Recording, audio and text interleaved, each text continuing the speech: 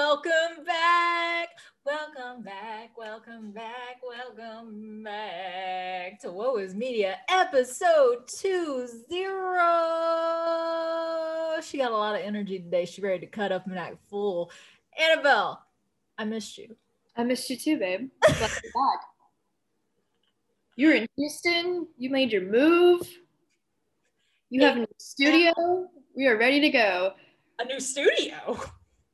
A new podcast studio. By that I mean your dining room table, but it is in a different place, so it is still a new studio. It's new to me.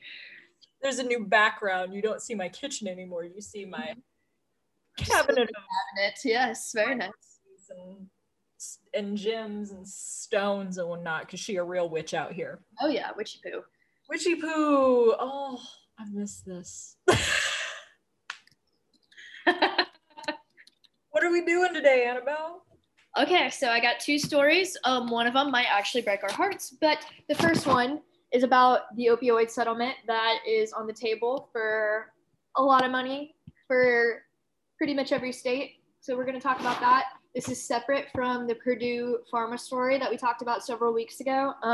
Obviously related because they're both in the opioid crisis topic, but they are different settlements, different people involved. And my second story is about Jay Powell potentially not being in power and not having a job anymore.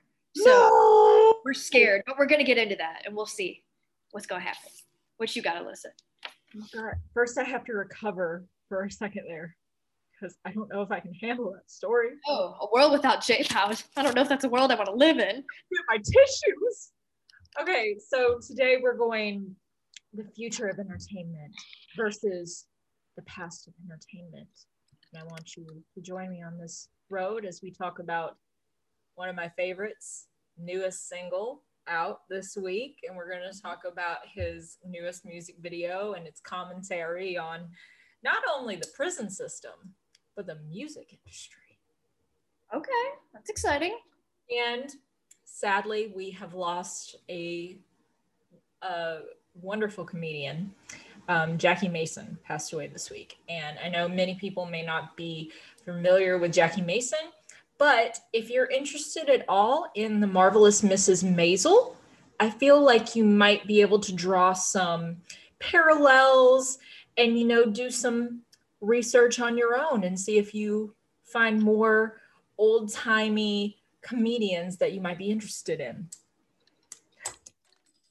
All right. Where's my hair clip? Dokie. So today we're starting off. We're going back to the courtroom because back in March of 2021, a little song dropped and it took the world by storm. I don't know if you've heard of it, Annabelle. It's called Montero, aka Call Me By Your Name. Listen, I've been jamming out to it all week. Have you really? Yes, and we talked about this a few months ago, and the controversy with the music video and the religious imagery that was in it. Well, don't worry. We're going to do a follow-up on that. So in March of 2021, following the release of the Montero Call Me By Your Name music video by Lil Nas X, he announced that he was going to do a collaboration with the art collective MSCHF, which I found does not stand for anything that I could figure out. Random consonants. Yeah, exactly. And they were going to design a pair of shoes that came to be known as the Satan shoes. Oh, okay. Are you familiar with the Satan shoes? Yeah. They're not red bottoms, are they? You haven't heard anything about this? No. Oh my gosh. Okay, so hold on. I gotta do. What was I supposed to do without podcasting for 2 weeks? That's the only way I learned anything about pop culture, Alyssa. So the Satan shoes were a series of custom Nike Air Max 97 shoes created, once again, like I said, in a collaboration between Lil Nas X and MSCHF. And the design and marketing gained a lot of controversy through prominent satanic imagery. Like the shoe is like pure black and it has a pentagram on the lace. Okay, they are double shoes.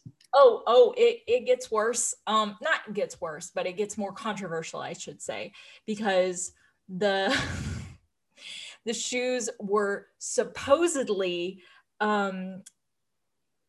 injected, I guess you could say, with 60 cc's of ink and 1 drop of human blood each pair. Scandalous. Okay. Human blood in this. Wow. Yes, and there were also like references to like specific Bible verses on the shoes and whatnot. So obviously, Nike was like, I don't know if we want to be involved in this.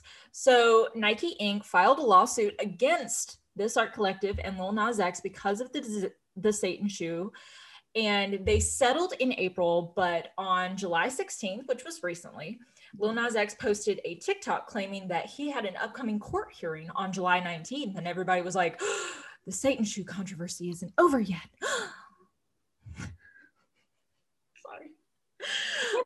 There were drops of human blood in these shoes. Like, how many virgins did they have to sacrifice? We never said it had to be virgin blood. Well, I know, but that's usually the running thing, is it not? True. Yeah, you're right. Sacrifice the virgins, yeah. It was also like, I'm still not sure if anyone ever got a pair of these shoes. Like, I don't know if they were just like a creative concept that people came up with. Like, I don't know if they were actually produced.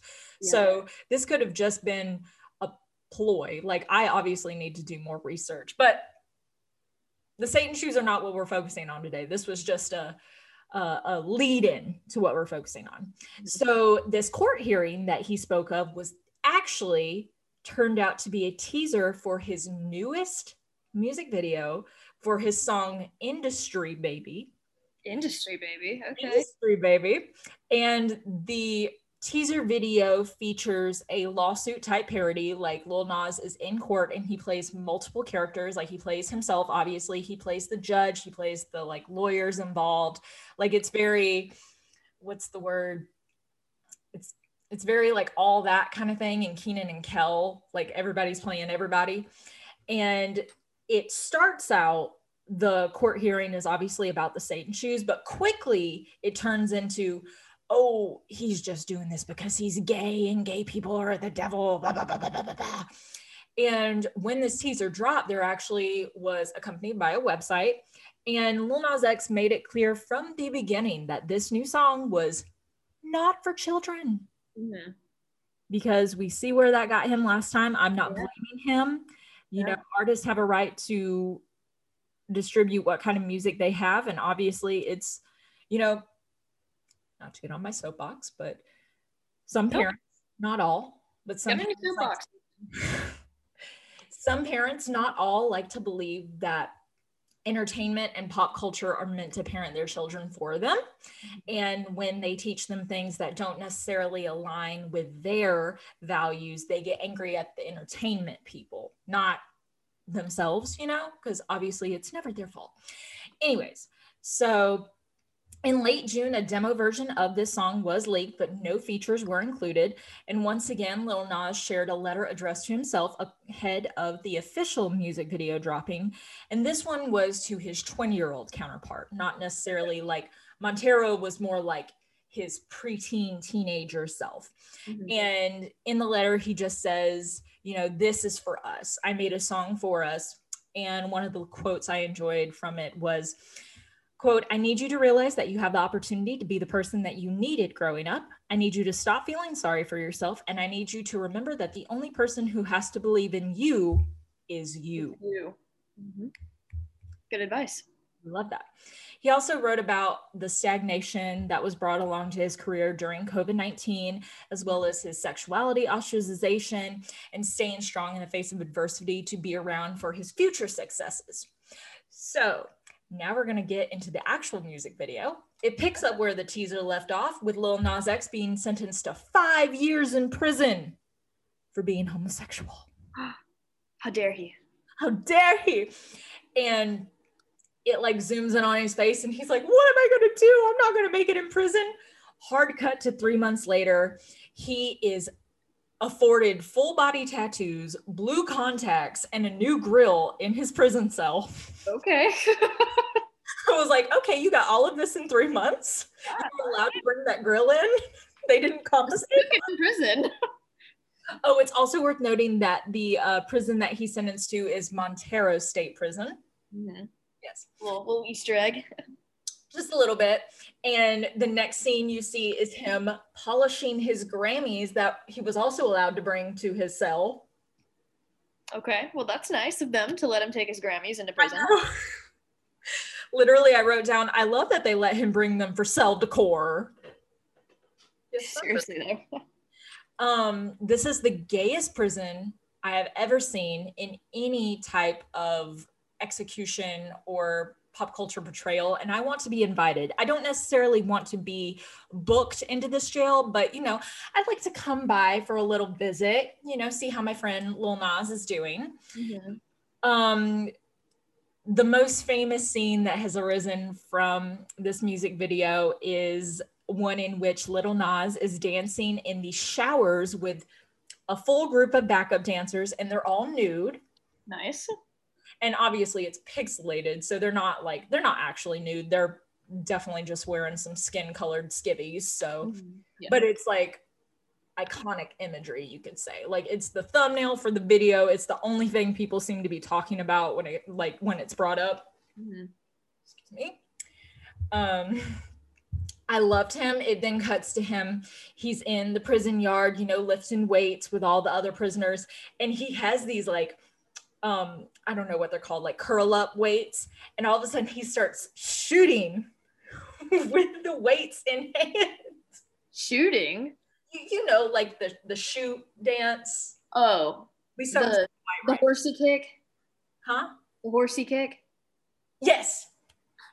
Yeah, that. Okay, I call it the horsey kick. I actually didn't know it was called the shoot. I was like, where did he get a gun? Was that in the girls somewhere? Where did that come from? He said he went from having a weight to a gun. What? And then I'll get into my favorite lyrics later, but as he's shooting with the weight in his hand, which is a very impressive feat. Like, I can barely do the shoot with nothing in my hands. I can't do it at all, so. But he throws the weight down, and the lyric that plays is, "I don't F bitches, I'm gay." And he does the little like wrist flick movement. And I'm just like, yes. I should mention too that all the prisoners are wearing hot pink uniforms at this prison. I love, once again, I'm going to get on my soapbox really quick. I love people like Lil Nas X who are allowing themselves to be openly and unapologetically queer in a hip hop and rap industry, because it's needed. It's not like he's the first gay rapper in the game. He may be one of the first openly gay rappers in the scene, but that doesn't mean that they never existed before he or Frank Ocean came along. Right. I was going to say something else, but I'm not trying to get sued, so okay. I'll tell you later. We'll talk offline. Yeah, exactly. And Jack Harlow shows up. Do you know who Jack Harlow is? I don't actually. I didn't either. Literally, when he showed up, I was like, is that Logic? Did he get a perm? Like, what's going on? Because Logic is like the only white rapper that I can think of in the game right now. But Jack Harlow shows up, and he like slides Lil Nas the Book of Montero, which the imagery on the front of the book is mimicking his Sun Goes Down single cover, where he looks like the Avatar, like he's hovering in the air, and he's like got like lights in his eyes. Are you looking it up? I will. I heard and in this book there is a weapon or a tool of some sort, so he can start like burying his way out. The major theme of this music video is the Shawshank Redemption, obviously, because it's a prison break story. But what I loved about this is one of the most iconic images from the Shawshank Redemption is the tunnel out of the jail cell, and it's covered by a Rita Hayworth movie poster, because the original story that the Shawshank Redemption is based off of is actually called Rita Hayworth and the Shawshank Redemption. Oh, really? I didn't know that. Mm-hmm. Fun fact, which if you don't know who Rita Hayworth is or what she looks like, go ahead and do yourself a favor and Google her, because she's honestly one of the most stunning individuals to ever walk the face of this earth. Mm-hmm. But anyways, what I loved about this was instead of like a picture of like Rita Hayworth or a stereotypical like busty, beautiful woman, he has a poster from his BET performance. Did you remember that happening? Mm-mm. Okay, so about a month ago, Lil Nas performed at the BET Awards, and he was dressed like in this Egyptian garb with all these other dancers around him. And out of nowhere, he starts making out with like two of his dancers, and it was really hot. But obviously, you know, it's the BET Awards. There are going to be some people in the audience that may not necessarily align with his views, and he caught a lot of shit for that. But I just out of nowhere, I just saw that image, and I was like, yes, F the haters. Mm-hmm. And then he goes tunneling, and all of a sudden we cut to a security guard that's like monitoring all the cameras. And guess who it is? Who is it? It's Colton Haynes from Teen Wolf and Arrow. What? That's random. Right. Well, he's also a very openly gay actor, but I was just like, Colton Haynes is here? Yeah. And he's actually watching on his own phone the Montero music video. So it's very like, oh, you want to punish me for being openly gay, but you're going to go and get your rocks off to that Right. on your own. So it's like, screw you, dude. Mm-hmm. And Lil Nas like breaks into his office, punches him in the face, and lets everybody go. Like there's a prison break. And we go back to Jack Harlow, who once again I thought was Logic with a curl job. And he's like rapping about how people didn't believe in him either. And he's like making out with like a female prison guard. I don't have anything against him. I just didn't really care for his part of the video. I do want to know why his white Kentucky bluegrass ass is referencing Boomer Sooner in his lyrics, though. It's a good question. I do. I was like, out of all the darn schools that could have gotten a shout out, you choose Oklahoma. The one that's trying to join our conference. Right? Get away. How dare you? And then we get a prison yard dance break a la Paddington 2. And once again, this is going to wrap it up. But the music video also introduced Lil Nas X's newest partnership with the Bail Project through the Bail X Fund. And for those of you who may not be familiar, the Bail Project is a nonprofit raising money and awareness with the goal of paying bail for those who are not financially capable of doing it themselves. Good.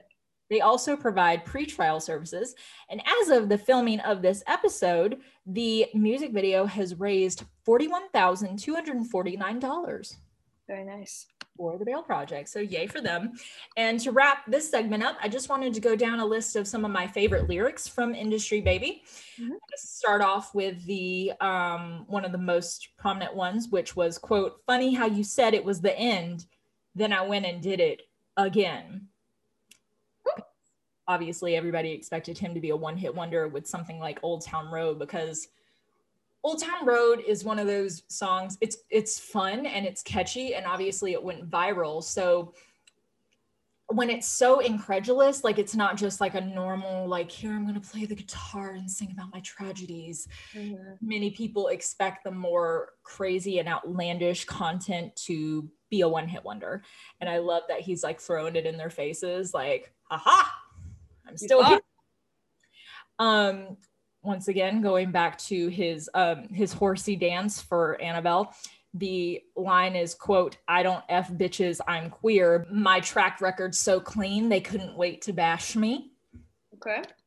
Once again, he has done nothing. Well, I don't want to say nothing, because we don't know everything about these celebrities' personal lives.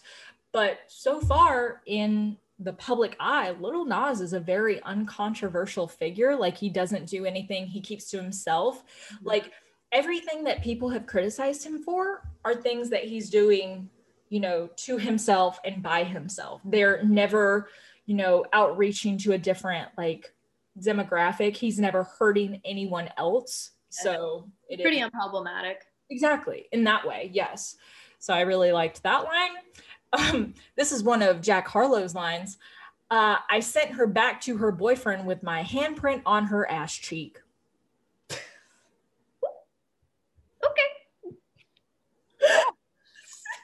And like, Obviously, I was watching the music video when I first heard the song, and the female guard that he was like making out with, she turned around and I was like, what happened to her butt? And then he sang like, oh, she got her handprint on my ass cheek. And I was like, oh, because it's very red. It looked like, I was like, baby girl, you need to get something for that. That looked dangerous. Yeah. Why are you giving her a 5-star? Ow. All right. Oh, And the last line that I really enjoyed was just one that I personally could relate to the most.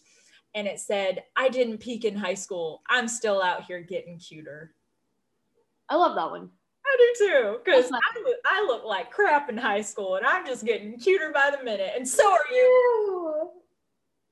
Cheers to that. That's all I have on the. Never peaking too early. Never peaking too early. Honestly, sorry, I'm going to end on this. I don't believe in the idea of peaking. I feel that if you are a truly successful individual, there is never a peak in your life or your career or whatever you deem successful. I feel that there is always room for improvement. And I feel that both me and Annabelle fit that mold. So cheers, babe. Oh, yes. We drink our lemon water. Buble, sponsor us. Yeah, I think peaking is kind of a dated concept. It makes sense in like certain contexts, like my hometown. Well, I was gonna say in athletes, like a lot of gymnasts, they peak, like they reach their peak talent when they're like young, and that's why you see so many young gymnasts, except Simone Biles, because she's the GOAT. She could probably be like 60 out there flipping on everybody, and not that she should have to do that because she's already proved herself. But yeah. Anyway, so. Thank you for that, Alyssa. That was a good recap of the video. I enjoyed that. I'll have to go watch. Will it traumatize me? No, honestly, it's very like, I don't want to use the phrase like I've seen worse, but like I didn't think it was triggering at all. Like there's a lot of like booty shaking in it, and that personally does not trigger me. So yeah, sounds good to me. All right, so my first story is called Never Settle. Yeah. But in this case, maybe you should settle. Anyway, we'll get into it. So the opioid companies, many of which have been a huge factor in this opioid epidemic that we've been going through as a country, they have agreed to pay $26 billion collectively to opioid victims. This is the second biggest legal settlement in U.S. history. So this is a pretty big deal. It's a lot of money to kind of settle up with, but there are a lot of victims, so it should be a lot of money. Yeah.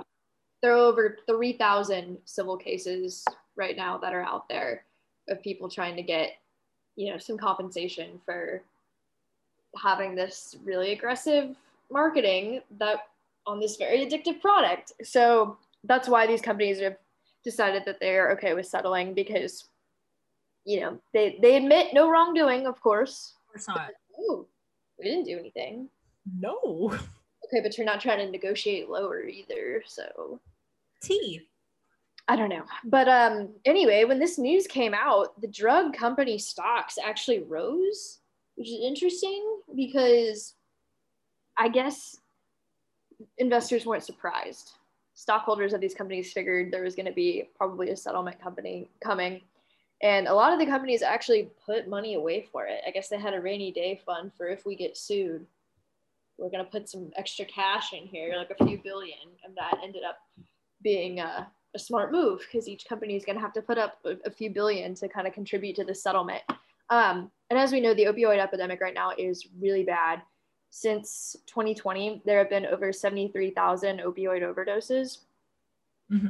Yeah, that's a big number. And the pandemic has obviously exacerbated this because people are home all the time. And, a lot of people were probably in a weakened mental state and maybe, succumb to things like that a little bit more easily, like the use of the drugs. And there have been 500,000 American overdose deaths since the late 1990s. So that's a pretty a very like humbling number to hear about 500,000 people dying from drug overdoses. And distributors, we obviously know that they kind of downplayed all the addictive qualities of opioids, and they were just really trying to get absurd quantities out on the market just so they can make a lot of money on it. There were stories about tiny towns in backwoods Kentucky getting like hundreds of thousands of doses when they don't have the population to sustain Jack Harlow, where are you at?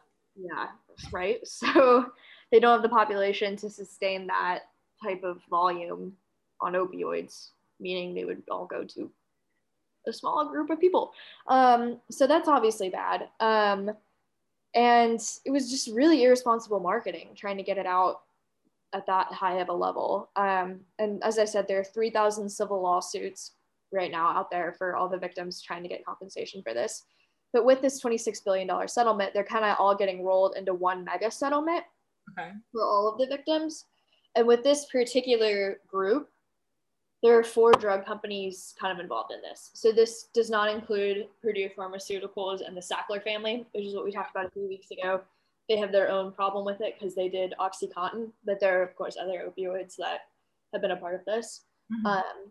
So the drug companies that are involved in this particular settlement are Johnson & Johnson, McKesson Corporation, AmerisourceBergen, which is kind of a long company name, and then Cardinal Health is the 4th one. So Purdue is, doing their own settlement right now with the Sackler family and declaring bankruptcy and all that. But what kind of sucks about this settlement, as it did with the Purdue settlement, is guess who really gets paid at the end of this? The lawyers. Yeah, the lawyers more so than the victims. So about 10% of the settlement, 2.5 billion, will end up going to the lawyers for all of the legal costs for all 3,000 cases involved. So that's obviously a big chunk that's not going to end up trickling down to any victims, which is unfortunate. And like I said, the drug companies still are not admitting any wrongdoing. And I guess they anticipated a settlement was coming. So they have kind of been stashing away money to put on it. So it didn't really make a big impact on their balance sheet, which was good for investors. But, a little gross, honestly, to hear about, that they knew that this was coming and they didn't really care. They just kind of put away their money for it. So all companies kind of, I guess, were advised ahead of time legally with like an estimate of what they were going to end up owing. And that's kind of how they were able to stash that away. But when the money does end up getting awarded, it will go into state and local funds to kind of aid addiction victims, like with treatment centers and programs and stuff like that. And it'll be paid over 17 to 18 years, which, while that's a lot of money, and I guess companies are not expected to throw all that in right now, and it's not expected to like hit the victims all at one time, it still sucks that it's going to take that long, 17 to 18 years, to fully pay out the 26 billion. And it'll go to state and local governments, obviously, like for the addiction treatment. But the governments that are involved, which is pretty much everybody at this point, they still have to decide if they want to accept the settlement. They always have the option to say no and try and continue to fight for more. But obviously, as we've said, the lawyers are really the ones who are profiting the most off of this. So sometimes it is, in this situation, good to settle.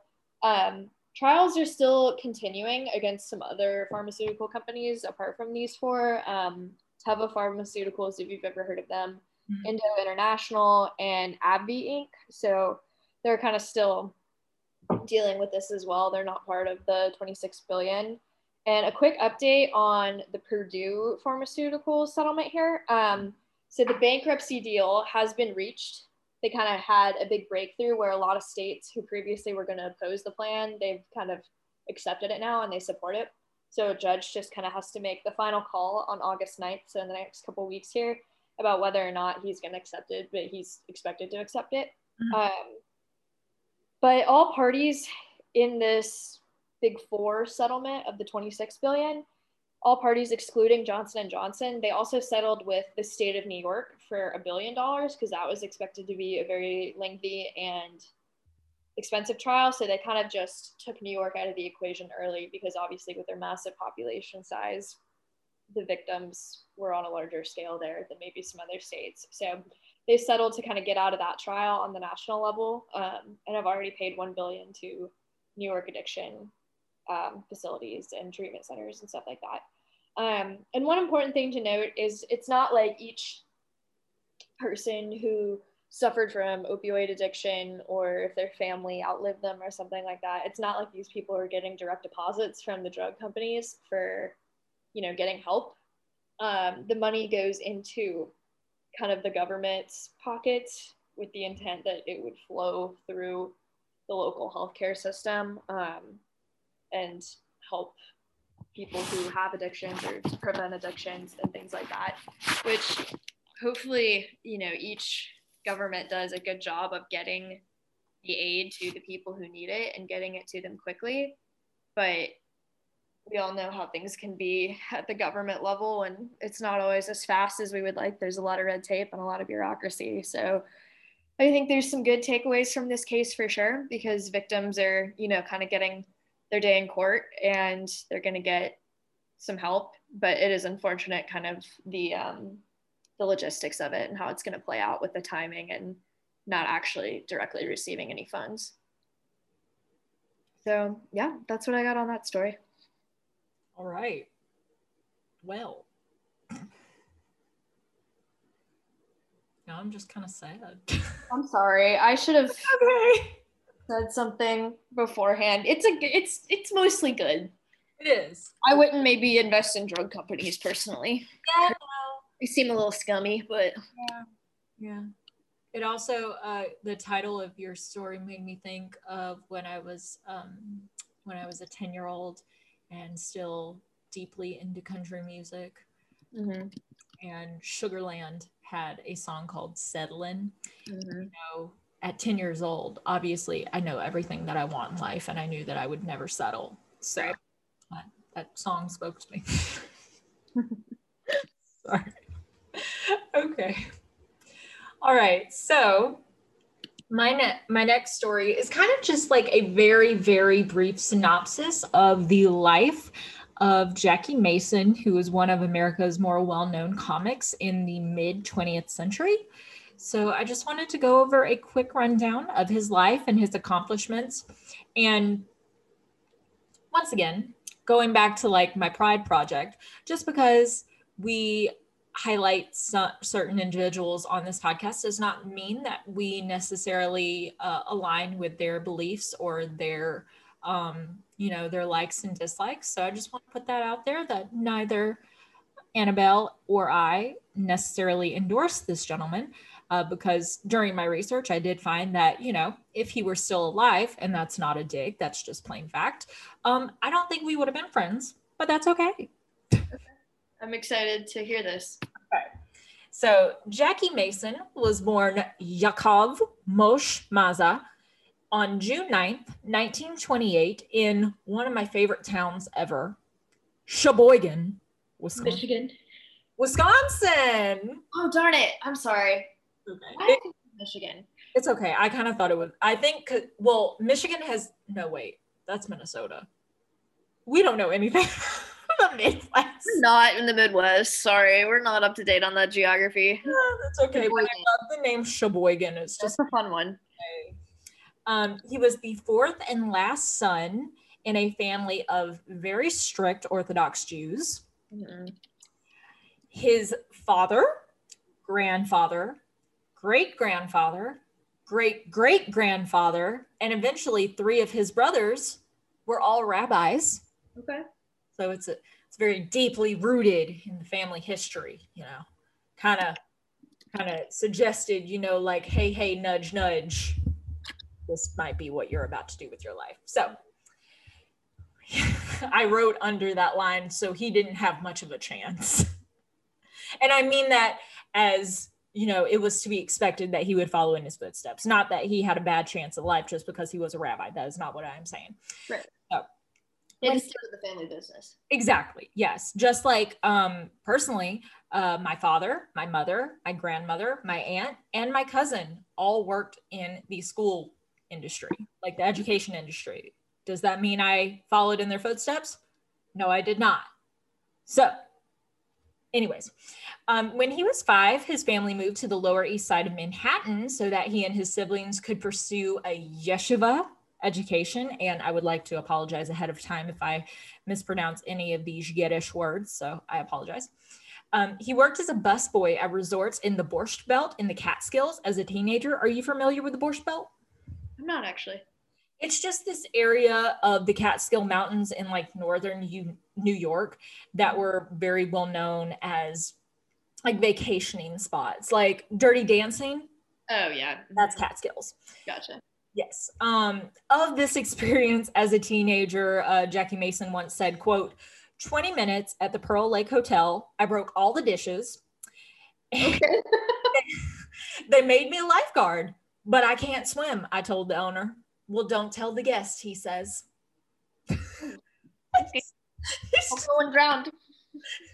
He's like, I'm being set up to fail here. Yeah. Anyways, in 1953, he graduated with a double major of English and sociology from the City College of New York and was officially ordained as a rabbi at the age of 25. Nice. Yes. He led congregations in both North Carolina and Pennsylvania. And fun fact, not really, but the town in which he led a congregation in Pennsylvania is the hometown of one of my former coworkers, as well as the birthplace of Arnold Palmer. Hey, Fun facts. I enjoy Arnold Palmer's. Yes. I meant the person. Well, I know, but the drink that was named for his legacy, of course. I know. I thought that was funny. 3 years later, his father's death prompted Mason to resign from his position and become a comedian because he had mentioned previously, like he was telling jokes all throughout his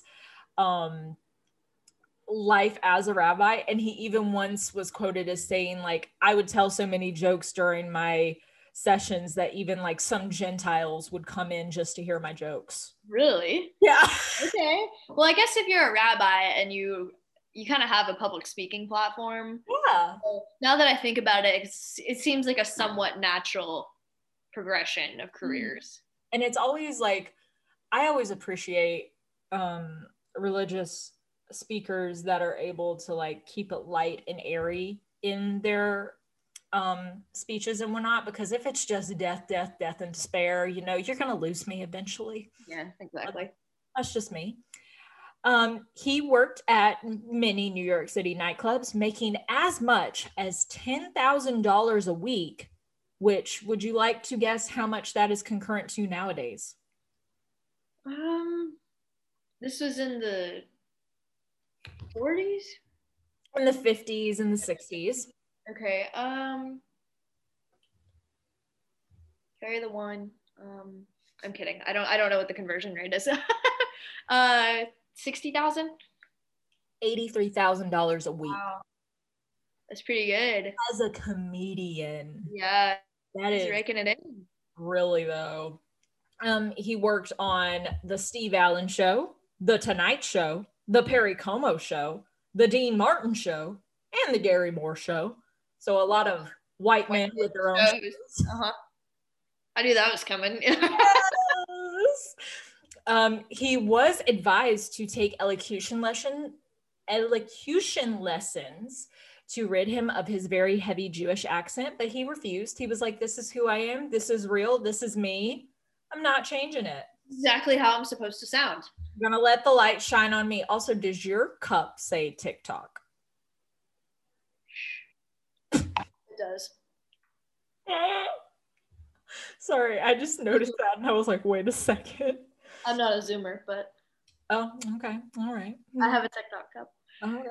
Hit her up, guys. Plug it. What is it? I don't post anything. Well, shit, girl. I'm trying to get you followers. At AbelSelf7. There we go. This is still not on TikTok, by the way. Say what? Melissa is still not on TikTok, by the way. I'm not. I'm holding out. I really am. For what? Huh? What you holding out for? I don't know. I just like, I fear that I'm going to become addicted to it, and I'm trying to like step further away from my phone. Like, obviously I love technology and what it does for me, but I'm trying to like read more and keep my eyes up, I should say. I respect it. Mm-hmm.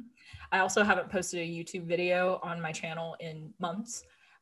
That's going to make a return now that I'm officially settled in my new place, but look forward to that in the future. Anyways. He made several appearances on the Ed Sullivan Show during the 1960s, but on October 18th, 1964, he allegedly gave Sullivan the middle, excuse me, I'm sorry. He allegedly gave Sullivan the middle finger while on air. Do we know why? Well, apparently Sullivan was standing behind the camera during his set, and he was reportedly letting him know that he only had 2 minutes left. He was holding up two fingers, and he had to cut his act short because the program was about to cut away to a impromptu speech by Lyndon Johnson at the time, like the president. Like, obviously you got to cut that stuff off. I work in television, I know this stuff. And Jackie Mason went on to say that he did not realize what the middle finger gesture meant at the time. Like, that's what he claimed. We don't know if that's necessarily true, but it ended up having a very heavy toll on his career. He began working the joke into his acts to make fun of the situation, but in order to clear his name, he ended up having to file a libel suit on the grounds that Sullivan had defamed him at the New York Supreme Court. That court dismissed most of Mason's complaint. Both him and Sullivan appealed to the New York Supreme Court Appellate Division, which ended up reinstating 3 additional causes of action against Sullivan in June of 1966. Okay. And he was subsequently banned from the show for a period of time as he was cited as being, quote, too unpredictable. Like, they were like, we have no idea what he could do. He could start shouting obscenities. Like, I'm just paraphrasing. Jackie Mason was then branded as unreliable, volatile, and obscene, and he failed to get substantial TV work for the next 2 decades. Ruh-roh. Yeah. Sullivan did publicly apologize 2 years later, but obviously the damage was done. He later appeared on the show 5 times before the show was taken off air. And about the situation, he was quoted as saying, quote, "It took 20 years to overcome what happened in 1 minute." Which is just like, I don't know, something about sentences like that, it just holds the power of time and how your actions can very easily speak louder than your voice. So Right.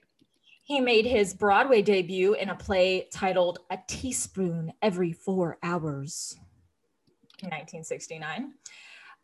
He held a Broadway record of 97 previews for the show before it closed after its initial opening performance, apparently. Oh, okay. That's interesting. His record was then broken by Spider-Man Turn Off the Dark. That was like over 180 preview performances. Do you remember that whole scandal? Of the Spider-Man musical? Yeah. Not really. I mean, it was kind of a failed attempt at a, wasn't it?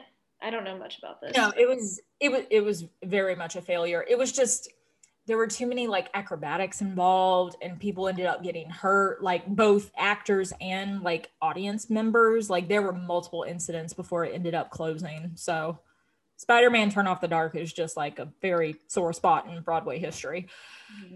Anyways, he also appeared in films such as The Jerk, History of the World Part 1, and Caddyshack Part 2.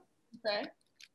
He returned to Broadway in 1986 with The World According to Me, which was very well received. It was mostly just a one-man show of him doing his comedy on Broadway, which is becoming more of a thing. Like, Cher had a show on Broadway, but it wasn't like her there. I'm trying to think. There have been multiple performers lately that have had one man or one woman shows on Broadway, but for right now I can't think of any. He won an Emmy for outstanding writing for his special called Jackie Mason on Broadway later. Once again, like I said, he starred in Caddyshack 2, and he won a Primetime Emmy role for his job voicing Rabbi Hyman Kristofsky in what show, Annabelle?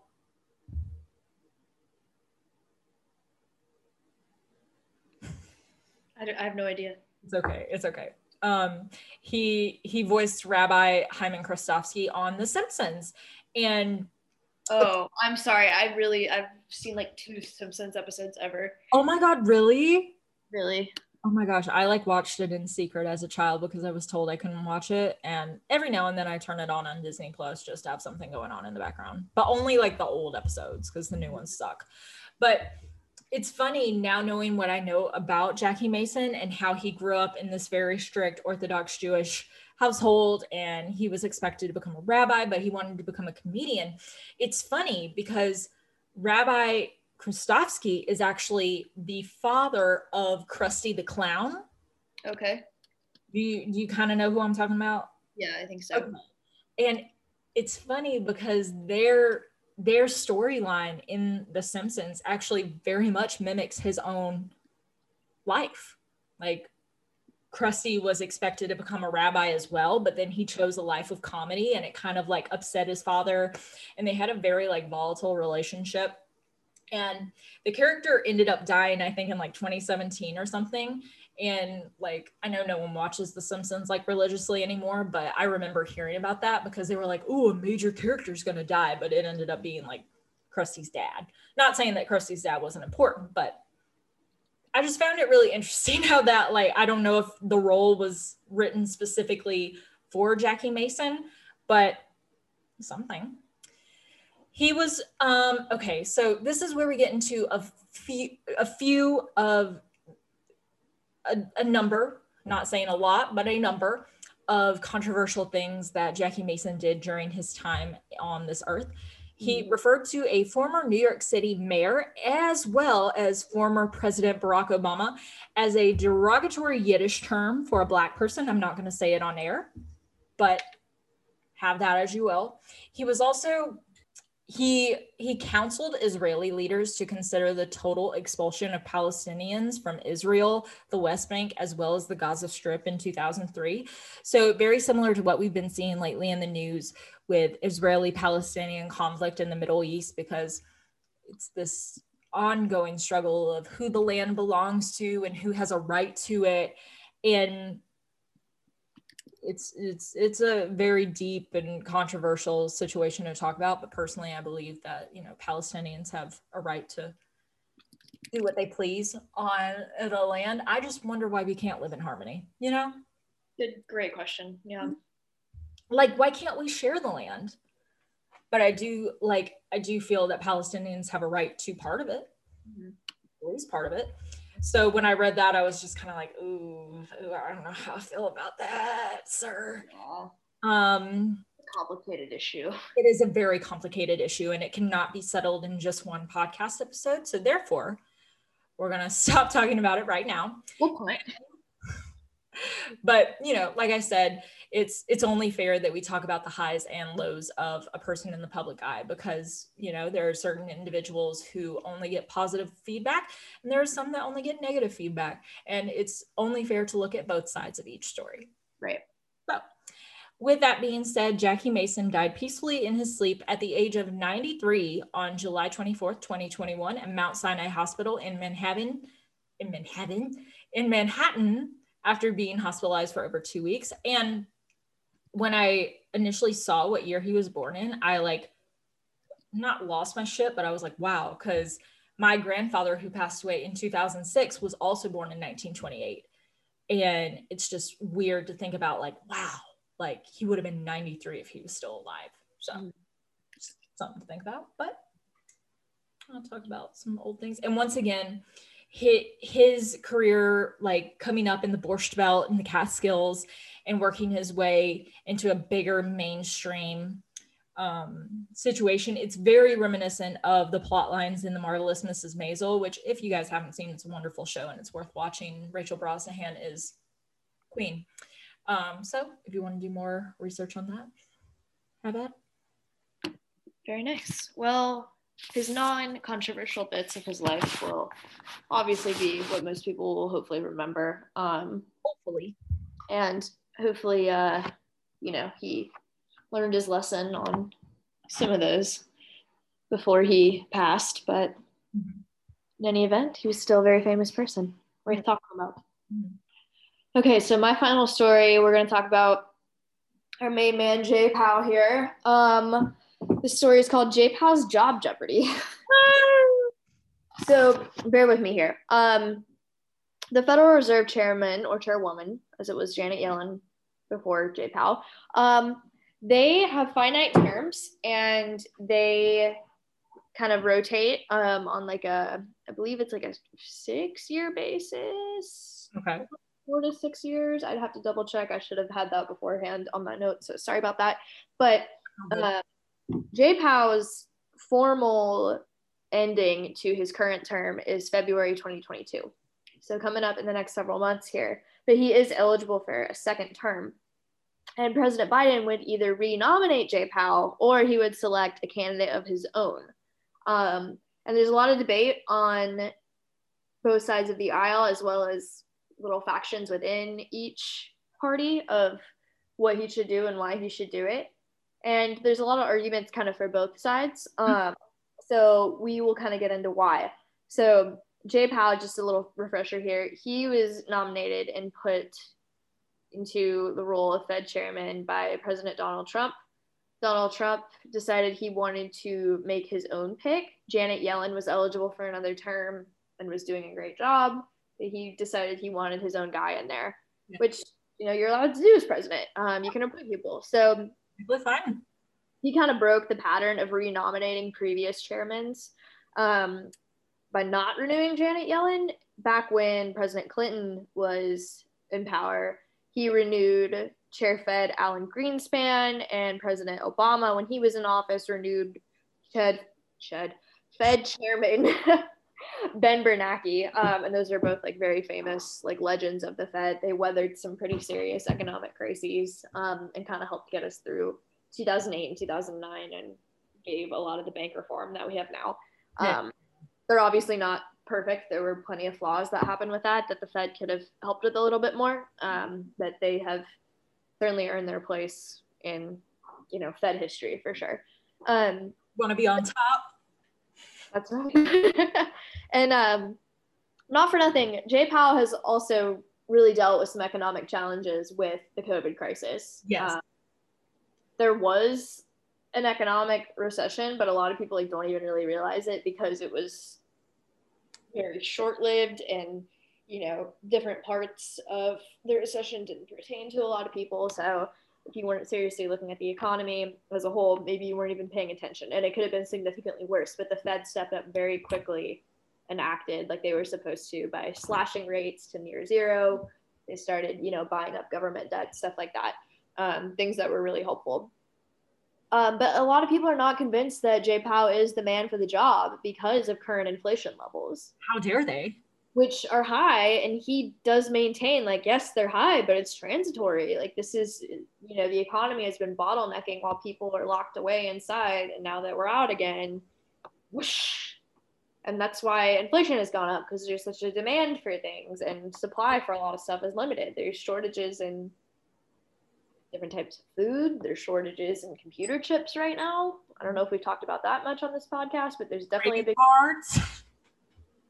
Greeting cards. Is there a shortage of those too?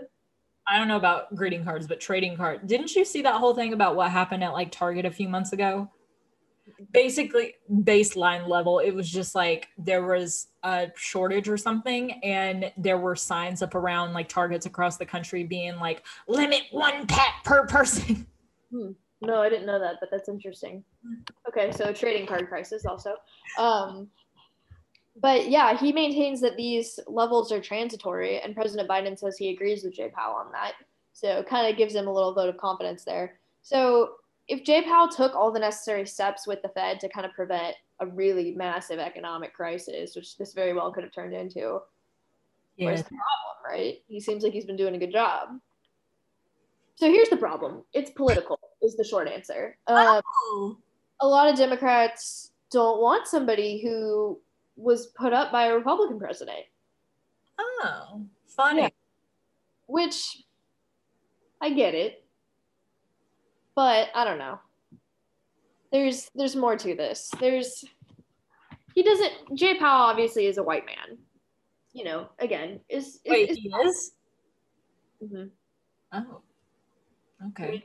What did you think he was? I thought he was a strong Black gentleman, honestly. Really? I guess I'm a fake fan. I always Google your people. You gotta Google mine. I'm sorry, I'm a terrible co-host. But he goes by Jay, like Jay. I don't know if Jay Chow. he's a white man. He's very much like a Person, I'm so sorry. conservative guy. No, that's okay. But like because he's a white man, he obviously doesn't bring any sort of diversity on a gender or a person of color, and he's a straight. That does make more sense. Yeah. Which, to be fair, a lot of the economic and banking sector and finance sector is white men, which I can attest to as I work in that industry. And white men. White man. Whoa, white man. That's right.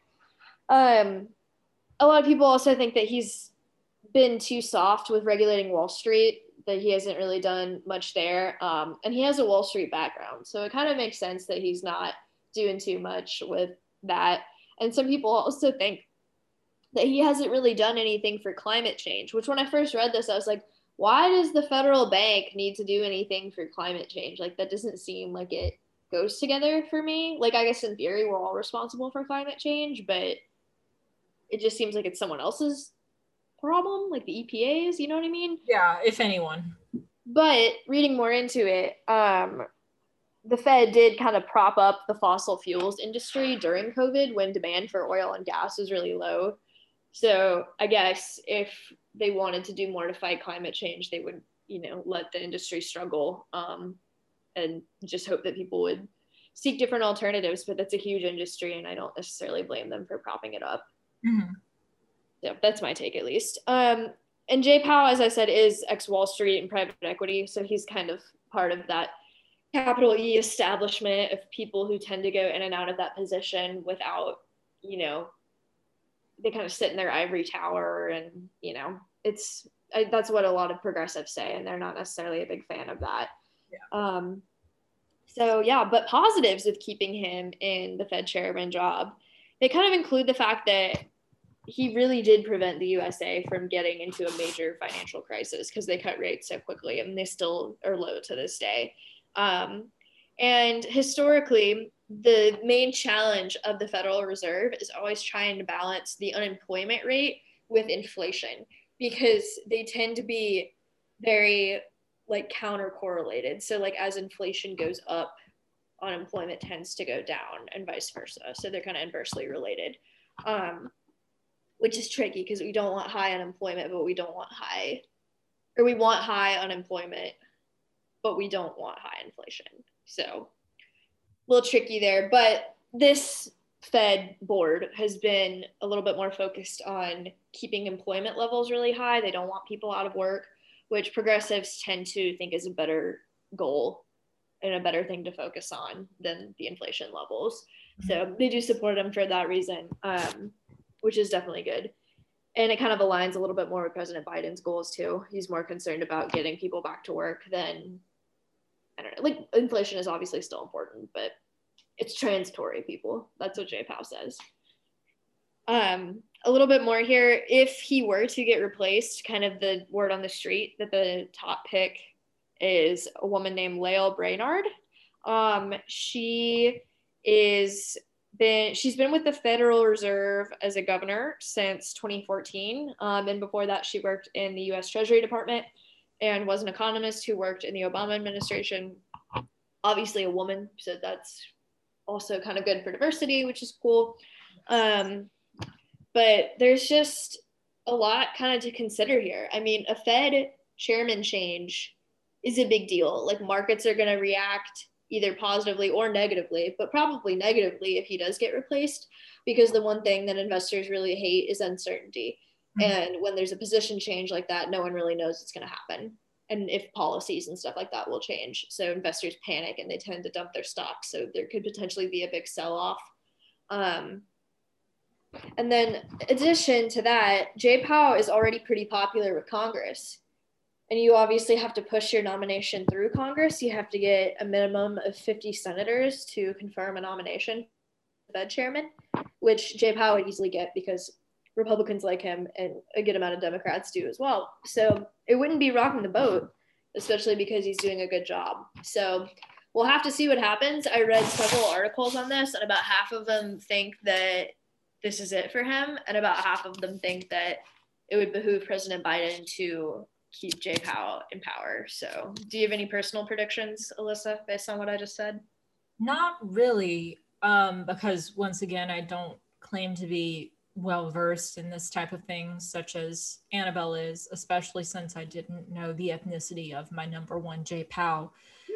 So I'm just going to leave it up to fate and manifest that the right person maintains or gets the job and hope for the best for this country. I think that's a good answer. I like that. Thank you. I'm going to pageant now. Very diplomatic of you. Yes. I think I honestly I see both sides of the argument, and I understand what progressives are saying, and I understand, obviously, Jay Powell being a recurring character on this podcast. We're big fans of him, even if we don't know his ethnicity. But I personally am just a big proponent of certainty and stability. So especially when someone has earned their place and has been put through a pretty hellish circumstance with COVID, yeah. I think Jay Powell's definitely earned the right to another term. I think he's put the time in. And there will certainly be times down the line where there will be other people who are able to step up to the plate. But I think it's also important to not have a big change because we're still in this pandemic globally. And we need someone who already has the experience and already has been working on it to kind of continue the plan, in my opinion. So I think Jay Powell should stay, but we'll see what happens. We'll definitely keep you guys updated. They tend to announce picks for the upcoming term around like the summertime. So if we haven't heard yet, it could be in the next few weeks to a month or so. So we'll let you guys know, but we'll see what happens. Do you have your smiles segment, Alyssa? I do. Thank you for remembering. Of course, honey. So this week, the love of my life, Dolly Parton, yes, celebrated her husband's birthday by going back to a promise she made in the 70s and 80s. I can't remember exactly when, but Dolly did pose for Playboy back in the day. I don't know if you guys were familiar with it. But she said that she would also pose for Playboy when she was 75. Wow, okay. Well, Dolly is currently 75, but Playboy magazine is no more. Right. So she was like, okay, my husband's birthday is coming up. We're celebrating, you ready for this? 57 years together. That's impressive. I don't think that's necessarily all married time because once again, I'm not good at math. I remember they were married in like 66, I believe, but they've been together for a very long time. So she was like, what can I do to like follow up on my promise that I made and also make my husband stay? Well, Miss Parton decided that she was going to do a DIY Playboy shoot, and she got in the little cute bunny outfit, little cups. Oh, I know you did because I probably like spammed my Twitter feed with it because it was adorable. Perhaps. And she was just like, he thinks I'm the hottest girl ever, and I just wanted to thank him. And she showed, Carl, her husband, he's very, very out of the public eye. Like he does not come around to like movie premieres or like album drops. He very much is like, that's her thing. You know, my thing is sitting at home and supporting her from the sidelines, and we support that. So she showed a little picture of him, the back of his head, and her presenting this plaque that had her original Playboy cover and her new DIY one.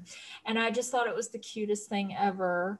And my other love of my life, Meg the Stallion, actually like quote tweeted it and was like, hot girl Dolly. My faves, just celebrating love and feeling yourself and feeling your oats. And yeah, that made me really happy this week. What about you? I like it. I have to think about this for a minute. It also doesn't have to be anything that happened like in like the world. It could be something personal that happened to you, and you can tell as many or as little details as you please. Well, I'm a big sports fan, and the Olympics kicked off this week, so that was probably the the most exciting thing for me. Obviously it looks a little different this year without spectators and some of the pomp and circumstance that goes with the Olympics, but it's still really exciting for the athletes that they get to go out there and compete and, hopefully bring glory and honor to their country as well as themselves because they've worked really hard for it. I can't wait to see Simone Biles just dominate and crush everybody. When is she coming? Like, when is her day? It should be pretty soon. I think qualifiers are in the next day or so. And the Olympics are always rough on a timeline perspective because Tokyo is 13 hours ahead of where we are on the East Coast, which, if they do morning events over there, it's not so bad because I'm at home watching TV. But, some other time of day, it's a little bit harder. But yeah, I would say that was probably my thing this week that I'm excited about. A Georgia Bulldog brought home one of the first gold medals for Team USA. Correct. Chase Kalish. He's a swimmer. I've met him. No what's necessary, but I have met him. I've met him twice. Yes. I went up to him at a bar and was like, I'm a huge fan. And he literally said, why? I was like, because you're an amazing athlete. And he was like, I guess. Like, he was so humble about it. He was also like pretty drunk, so. Still, like, there are some people that can get really, really like full of themselves when they're drunk. So we stand a humble king. Yes, you go, Chase Kalish. We hope you can go, Chase Kalish. I was actually like, it was funny. We were watching like some male gymnastics last night, me, my brother, and my sister-in-law. And I like mentioned Chase Kalish to him. I was like, yeah, he's a Georgia Bulldog, and he's like at the Olympics. He, correct me if I'm wrong, but I did say silver at Rio. I think that's right. Okay. So I don't have his history on the top of my head, but I think he's improved for sure. But I was like, he placed in Rio last time, and then like right after I left their place, you and our friend Hannah were like hitting up the group chat, and you were like, you don't believe this. Also, because I have to throw them in at every chance I get. You know how like in the opening ceremony, each country like got like 3 little things to like represent their nation's prosperity and whatnot. Fun fact, South Korea put a picture of this palace that was built eons and eons ago.